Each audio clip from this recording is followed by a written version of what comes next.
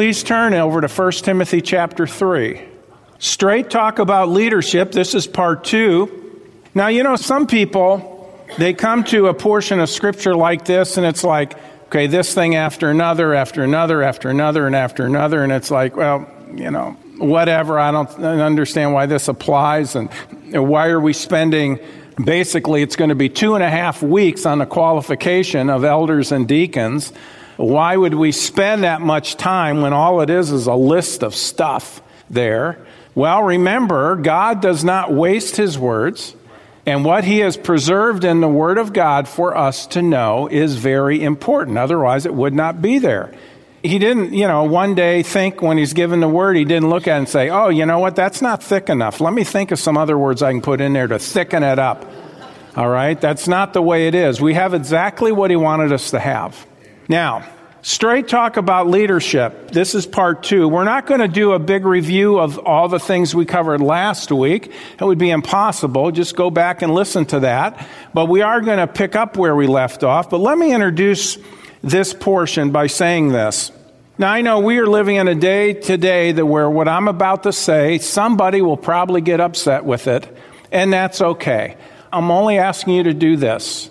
Get away from opinion, get into the Word of God, study the Word, and see what you come up with, okay? And I don't mean this in an arrogant way. I think you'll see what I'm trying to say, though, because what I'm trying to say, I believe, is what the Scriptures say.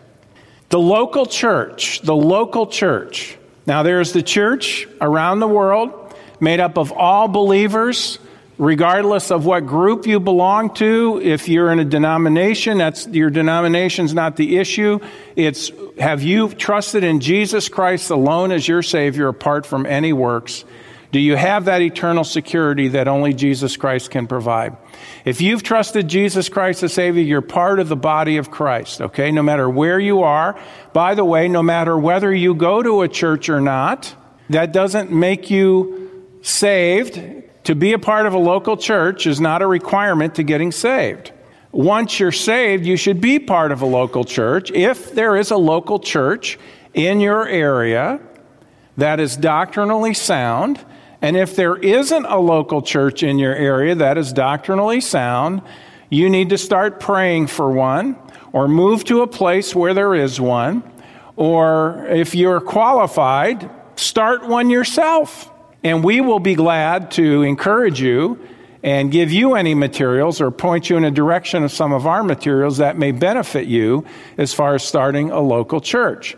I had just somebody call me this week, not call me, they emailed, again, another email, say, hey, I'm watching you, and this person was in Greenville, is it, South Carolina? Greenville, South Carolina. Now here's what they said. This is not an ignorant person. This person's a chaplain.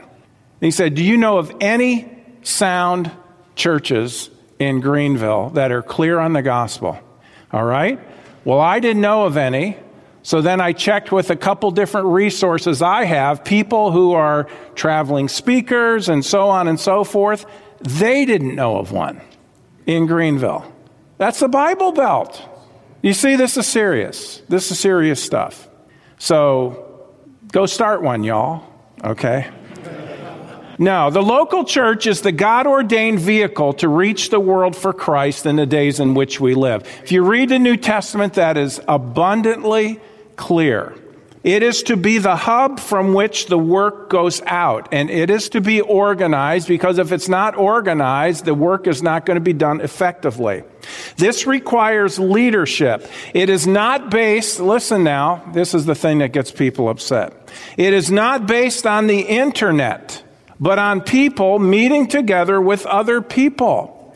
Now, the internet is an extension and tool for the church to use, okay? And yes, if there's no church in your area, by all means, tune in, watch us, correspond with us. We're glad to help in any way. We're glad to be a blessing to people, okay? And that's fine, and I get that if there's not a church. Listen, let me tell you something. There are people who will not come to our church services here because it's too hard, and they live in St. Cloud. So, oh, we're so glad you do live streaming. Let me tell you something, friend. You need to be here, not there.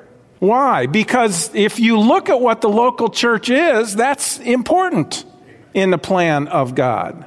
The internet is an extension and tool for the church to use. It is not a replacement.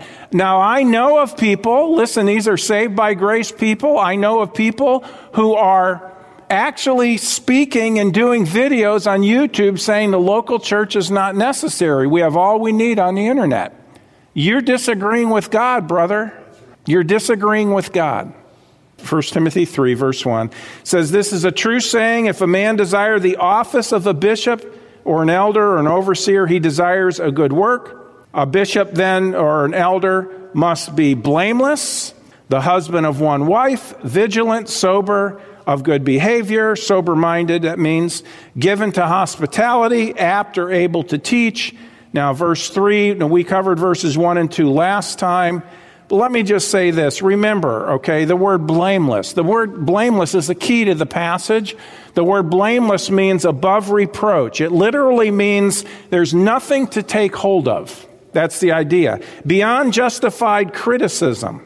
It means that he has a consistently godly character.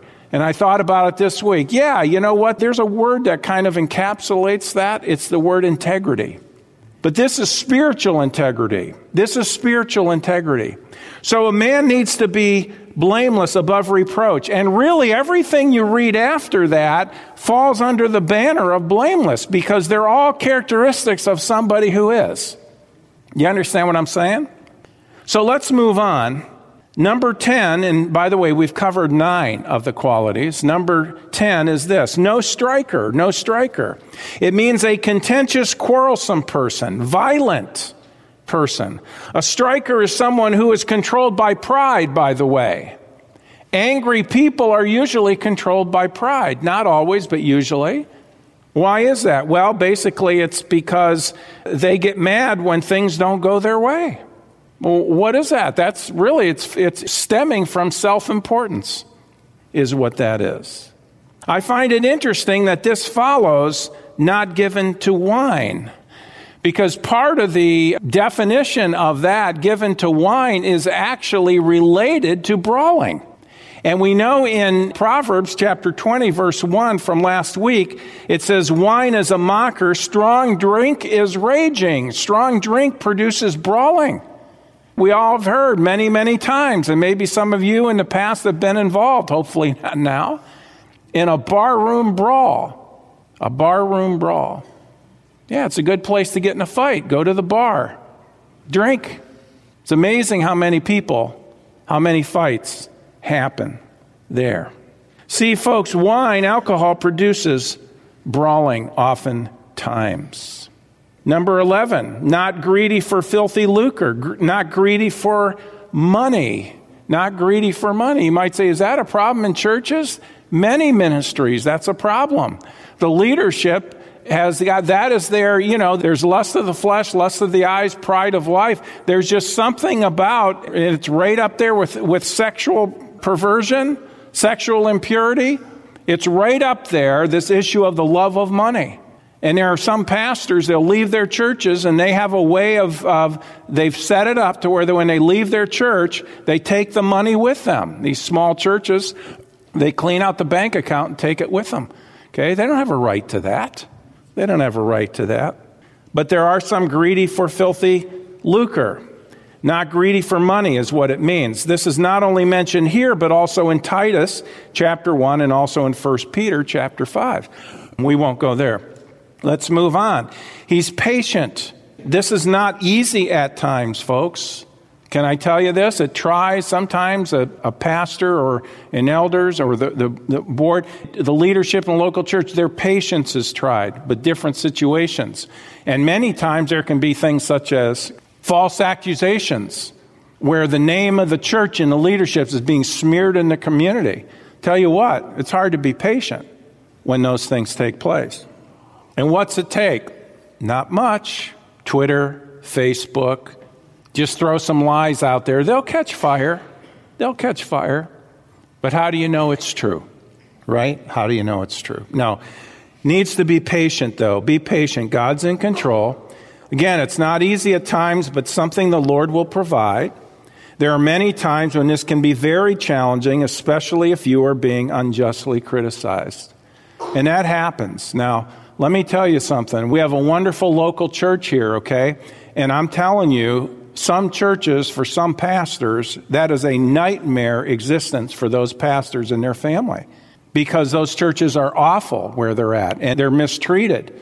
People say, well, there's an opening. This church is looking for a pastor. Okay, look at the history. Find out before you even consider anything. Find out the history of that church. How many pastors have they had? Or you hear this, well, they just don't seem to be able to keep a pastor. They just haven't found the right man yet. Well, sorry, I got to take the side of the pastor on this. Maybe the church is not right. If you're going through pastors one after another, there's something wrong with the church. Now, I know there's plenty of men who are messed up and they have issues, okay? Can I say this? Local church, it can be a messy thing. Because everybody from the leadership down, you're dealing with sinners saved by grace, but they're still sinners. They still have an old nature. So we're having to deal with that as well as trying to accomplish the work of God. That's not always easy.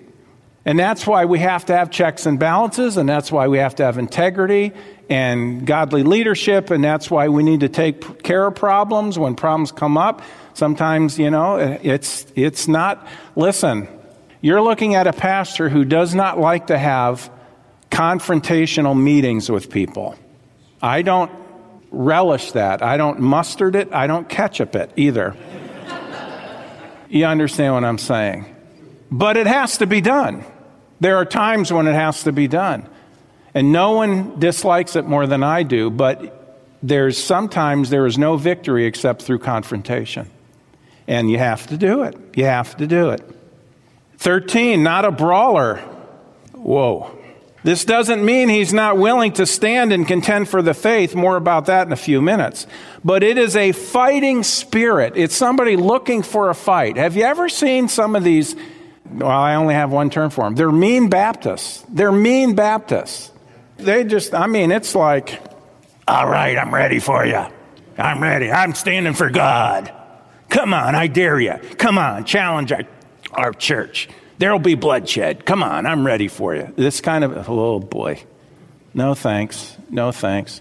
Years ago, I had somebody call, or he might have emailed. Yeah, it was through email. But the guy, well, maybe he called first. I don't remember now. He wanted to pick a fight over our doctrinal statement. You believe that? Pick a fight. And what it was is, that number, point 1, it says the Bible in the original documents is the inspired Word of God. Do you believe the Bible's the Word of God or don't you?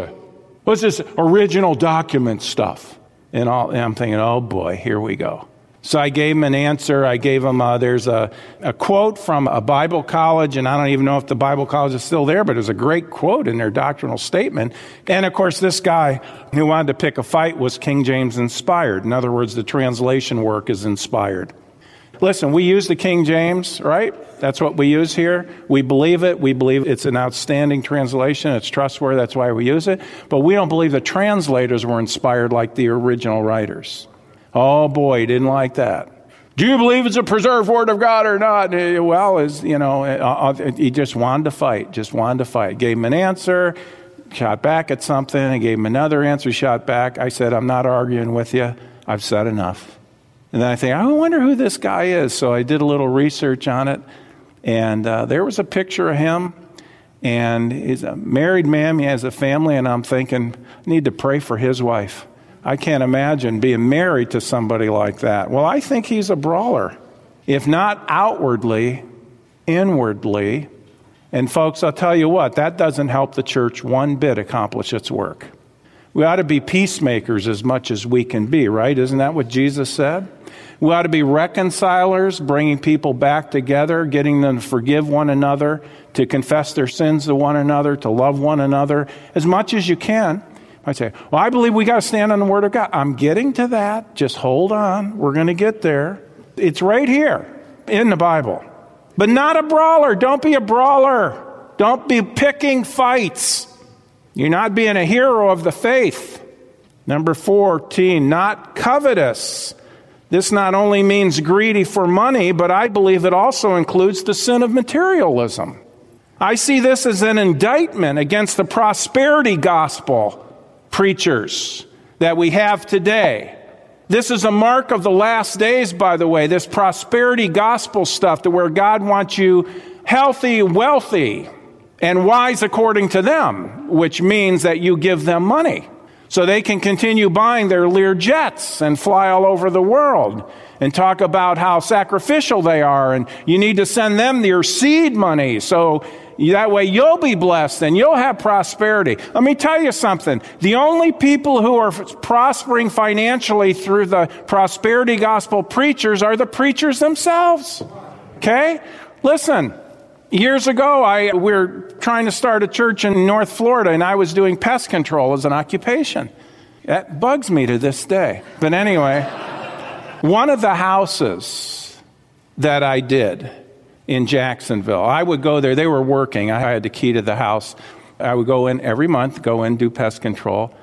There were all these tapes. Back then it was tapes, cassette tapes. Remember cassette tapes? Back then it was cassette tapes. There were cassette tapes all over one of the tables that they had in their house. And they were from Oral Roberts. All into this health, all into the prosperity, all this kind of stuff. He's a false teacher. False teacher, okay? Works for salvation, false gospel, false theology. Why do you need a hospital on your university's campus if you're a faith healer? What's wrong with this picture? But you know what? Here are these people, and they lived in this very, very poor home. I guess they could afford pest control, because if they didn't, the bugs would carry the house away. But I'm thinking to myself, they put all this money and they've given all this money to this false preacher, this false teacher. How sad that is. How sad that is. Hold your place and look with me to 2 Timothy chapter 2. I heard recently that supposedly Benny Hinn has forsaken the prosperity gospel message. I don't know if that's true or not. Okay, and he says God's sick of that kind of stuff and all this. I'm thinking to myself, you going to give all your money back that you've sucked out of people? 2 Timothy 2:1, look at this. It says, but there were false prophets also among you, even as there shall be false teachers among you, who privily or privately shall bring in damnable heresies, even denying the Lord that bought them, and bring upon themselves swift destruction, and many shall follow their pernicious or destructive ways, by reason of whom the way of truth shall be evil spoken of. Watch this. And through covetousness, greed. This is their driver. And through covetousness shall they with feigned words, that means deceptive words. It's interesting, the word feign here, we get our word plastic from it. It's fake, is the point. Artificial. And with feigned words make merchandise of you. They see you as a cash cow. They're going to make money off of you. And they do it with deceptive, lying words. This is real, folks.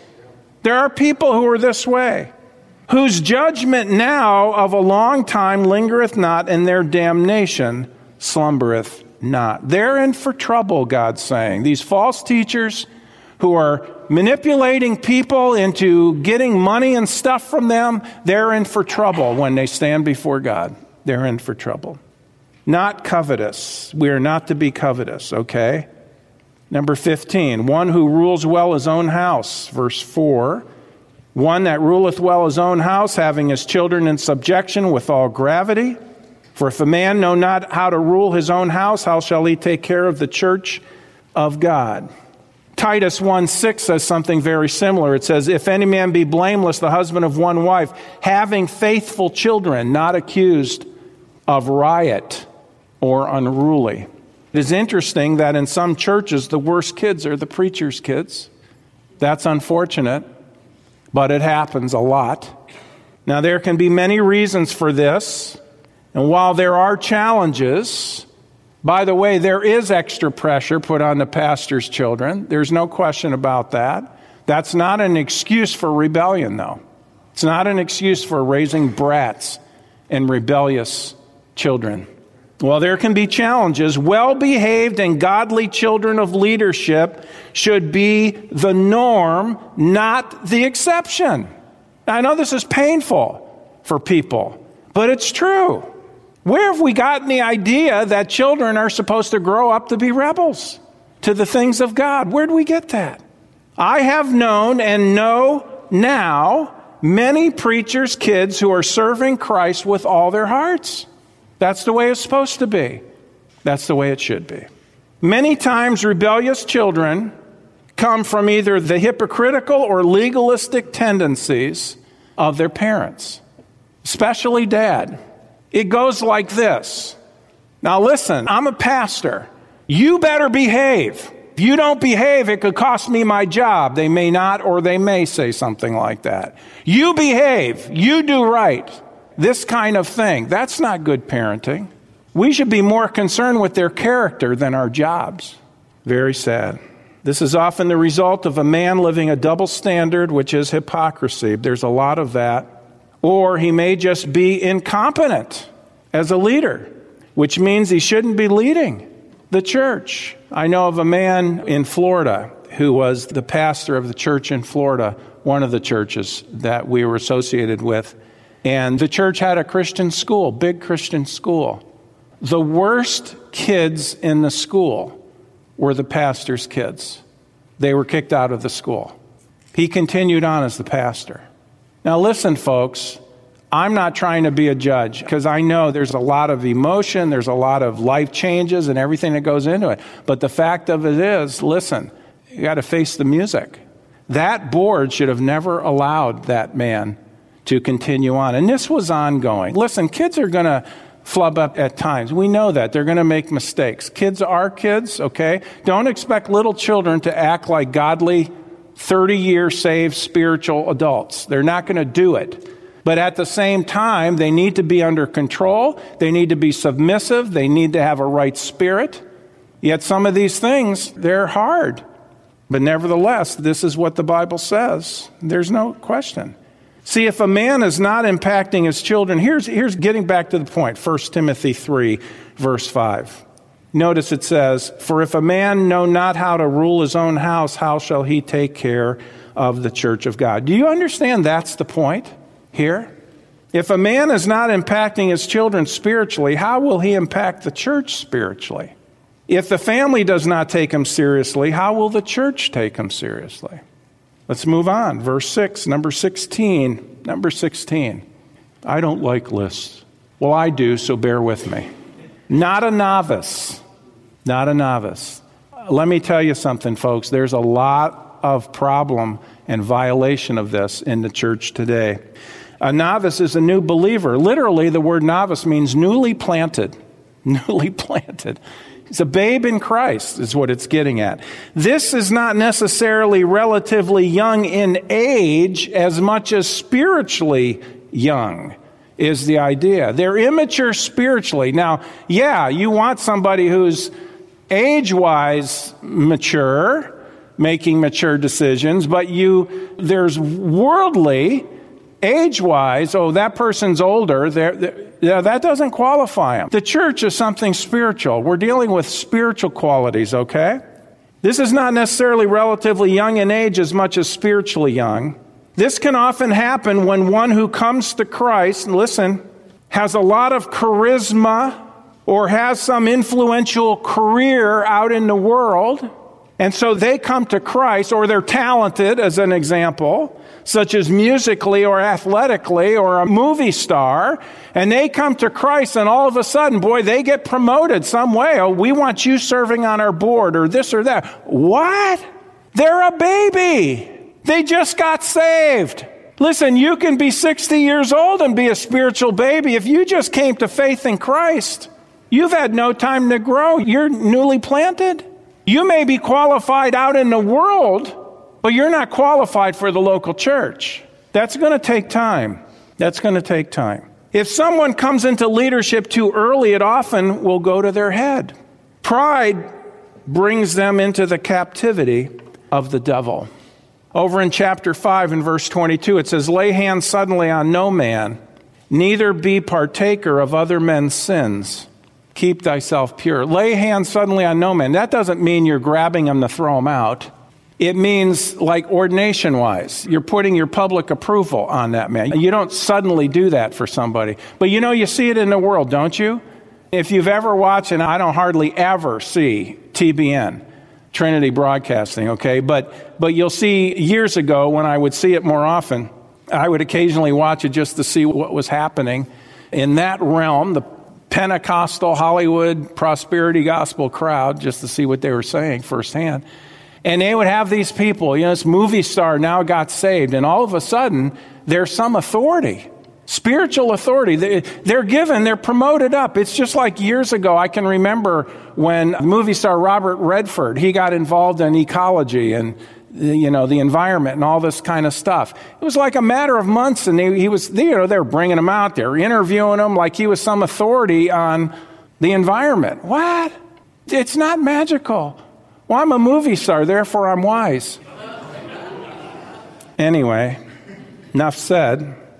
You make a living pretending to be something you're not, and you want to let us lead us spiritually? What is wrong with us today, folks? Or hip-hop artists, and you see them, and they're leading church services and getting up and preaching, and they're supposedly at a conversion experience. Maybe they did, maybe they didn't. I hope they're saved. I really do hope they're saved. But they have no authority to get in front of people and speak spiritually. What do they know? They don't know anything yet. Oh, man, people get upset over this. That's okay. Go ahead, get upset. I'm pleading for the life of the body of Christ. Okay? This is why we're in the mess we're in today. This is why there's moral failures, one after another, after another, after another. Because there's no checks and balances. There's no fear of God. There's no way that a novice should be able to teach. And that's one of the requirements, isn't it? What does he know? He doesn't know anything. He's newly saved. And that's not his fault, by the way. See, you can't lead someone where you haven't been yourself. How are you going to teach something you don't know? Well, I'll Google it. Please don't do that. 1 Timothy 3, verse 7. Moreover, he must have a good report of them which are without. That means outside the faith. Lest he fall into reproach and the snare, the trap of the devil. It's number 17, a good report from those on the outside. See, this is where the rubber meets the road. It is an issue of reputation. How a man acts when he's away from the church can tell you a lot about the man. It's easy to be here and behave. There's expectations. We know how we're supposed to be when we're at church. But folks, it shouldn't be any different when we're out of church. That doesn't mean if you're at your worst outside of church, be at your worst in church. No, what it means is let's exercise ourselves rather unto godliness all the time. That's reality. That's integrity. But how a man acts when he's away from church can tell you a lot about a man. This is not only true of the church leadership, but anyone in the church. Folks, remember, the leadership comes from where? Within the church. So this is good for all of us, regardless of if you have a position in our church or not. Now let's move on. You might say, wait, I thought that's it for elders here in 1 Timothy 3. It is, but there's one more I want to show you, number 18, and we find it in Titus. Paul gave many of the same things to Timothy as he did to Titus, but he adds something in Titus that I want you to see that's very significant.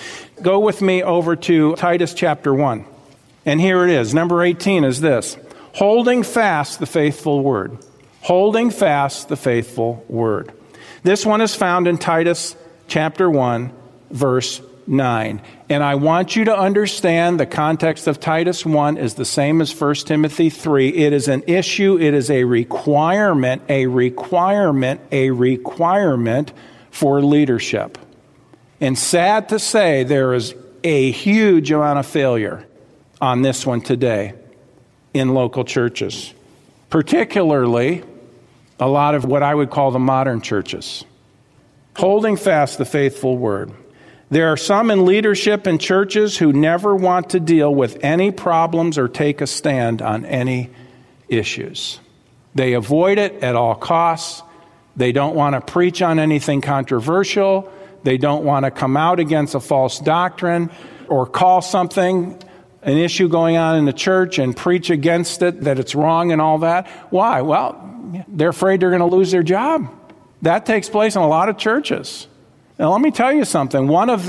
We've got this, can I put it this way? It's hardwired into our church constitution.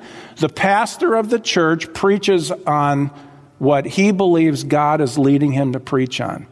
Done. The church does not tell him what to preach on, what not to preach on. If he's preaching the Word of God, he's preaching the Word of God. Any man worth his salt is praying about what God wants him to preach on. Titus 1 verse 9, it says, holding fast the faithful word as he hath been taught, that he may be able by sound doctrine, teaching, both to exhort and to convince or convict the gainsayers, those that oppose. For there are many unruly and vain talkers and deceivers, especially they of the circumcision. Look at this, verse 11, whose mouths must be stopped. How are you going to do that when all you're doing is going like this? Hi, God has a wonderful plan for your life. He's on your side. Believe in him today. He's got a great plan for you. Let me tell you something, folks. It's got to include standing on the Word of God. It's got to. Whose mouths must be stopped, who subvert whole houses, teaching things which they ought not. Why? Look at what it says. Ching, ching, ching, ching, keeps the money coming in. Don't get mad at me. This is what Bible says, right? I don't think any of you here are mad.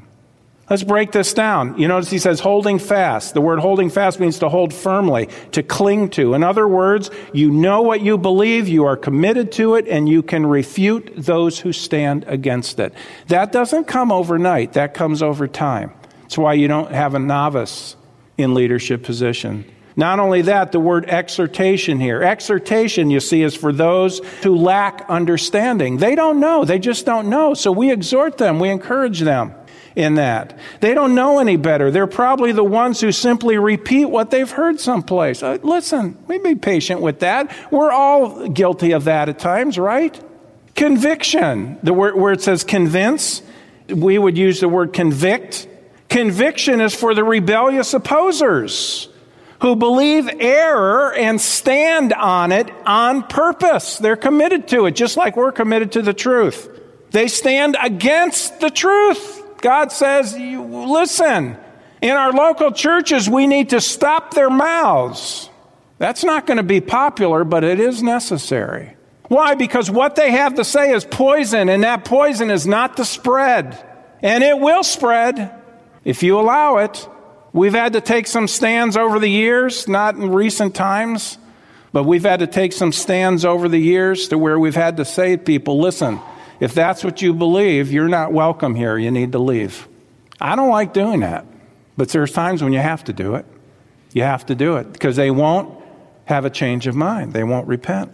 Convict, you notice, and then there's that word, gainsayers, those that speak against or oppose the truth. The ministry of the local church is at times engaged in a literal battle for truth.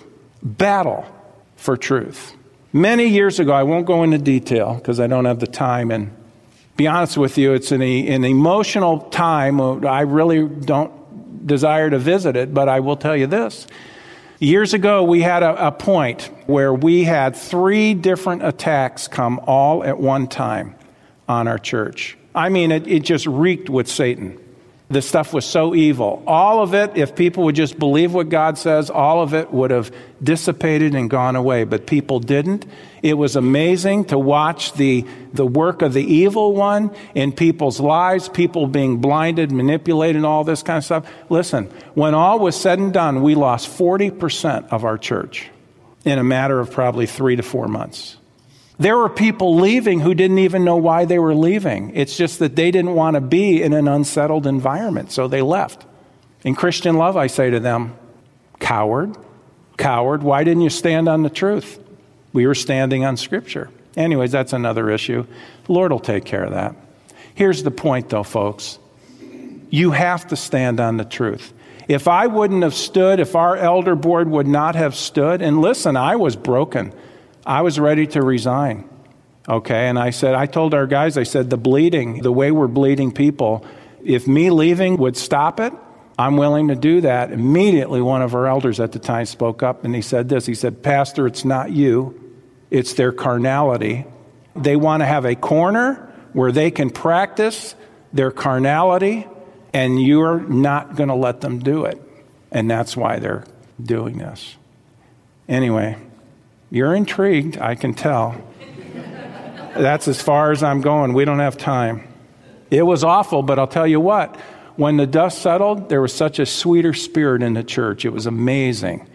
And listen, it was tough because there were friendships that were broken, and we had people weeping and everything over broken friendships. But it had to be. Some of those people, by the way, since we've seen them, and they've said, you know what? I wish we wouldn't have left. I wish we wouldn't have left. But it is a battle for the truth.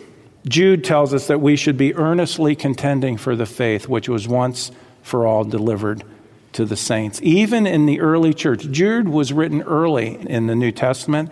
Even in the early church, false teaching was all over the place. This is not something new. See, folks, all of these things we've covered as far as elders, overseers, bishops, all of these fall under the overall quality of being blameless.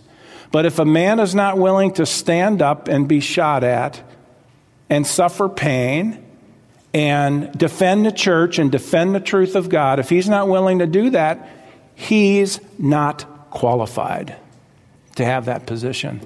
And there are very few today who will do it because they are afraid of conflict. I don't like conflict, but I'm not afraid of it. I don't like it, though. The local church is God's main vehicle in fulfilling the Great Commission in the world. To do this, there must be organization, instruction, determination, courage, dedication, and the control of the Holy Spirit. You don't want to do something in the flesh. This is why God ordained leadership. This is why the concept of God ordained leadership is a must in the body of Christ. And that leadership must be godly. Are we perfect? Nobody's perfect. But we want to please God. Let's close over in 2 Corinthians chapter 5. This has been in the trenches today. Do you know, folks, why do we do what we do? Here's the whole reason. Because we want to reach people for Jesus Christ. We don't want people to go to hell. And a church that is eating itself like cancer is not going to fulfill the Great Commission. We need to be unified. We need to be properly focused. We need to be real. We need to be godly. We need to be biblical. We need to be Christ-centered because we want to reach people for Christ. Perhaps you're here today. What do I mean by that, reach people? We want to tell you how you can know for sure before you ever leave. Those of you watching over the internet, how you can know for sure before you ever turn this off, where you're going when you die. I want to explain to everybody how you can be sure you're going to heaven when you die, okay? And I like to use this illustration. If this represents you and me, let my wallet represent our sin. Here we are. We're all sinners, all of us, including me. That's why we have all the problems we do because of our sin. Yet God loves us. He hates our sin. For us to go to heaven, we have to be sinless in the eyes of God because the Bible says in Revelation, heaven's a perfect place. Not even one lie can enter. That leaves us all out. We're all sinners. God says we've sinned and our sin must be paid for. If we do it, we're going to have to spend forever separated from God in hell. Nowhere in the Bible does it say good works pay for sin. Nowhere does it say that. The Bible says, for by grace are you saved through faith, and that not of yourselves. It is the gift of God. It's not of works, lest any man should boast. Well, if the best I can do will not pay for my sin, if I die with my sin, the Bible says I'll be lost forever in hell with no second chances. I'll suffer forever. God doesn't want that for any of us. God loves us so much, hates our sin, but loves us. He was willing to sacrifice his very son, the Lord Jesus Christ, and let him be the payment for our sin. This hand representing God in the flesh, the Lord Jesus Christ, the sinless one, therefore qualified to be our substitute. When he went to the cross, he took all of our sin upon himself, and he made the complete payment, leaving us nothing to pay for. He was buried and he rose from the grave. He says in the Word of God, if you will believe in him, trust in him that he made that payment for your sins, he will give you everlasting life. He'll give you eternal life. He'll put that to your account. The transaction explained here in 2 Corinthians 5:21, it says, for he, God, hath made him, Jesus Christ, to be sin for us, who knew no sin. He knew no sin, that we might be made the righteousness of God in him. Look at this. For he hath made him to be sin for us, who knew no sin, that we might be made the righteousness of God in him. When you trust in Jesus Christ as your Savior, the payment he made is good on your behalf. He gives you everlasting life. If you have no sin, there's nothing to send you to hell. And if you have no sin, there's nothing to keep you out of heaven. So if you've not trusted in Jesus Christ, would you do that today? Well, God loves you, and he wants you to be his child. He wants you to be a child of God. Trust in him. Would you do that? Well, friends, that concludes this edition of Voice of Assurance. Thanks so much for listening, and would you share this ministry with a friend? To contact us or learn more about our ministry, please visit www.northlandchurch.com. Your prayers and support for this ministry are greatly appreciated. Thank you so much, and God bless you.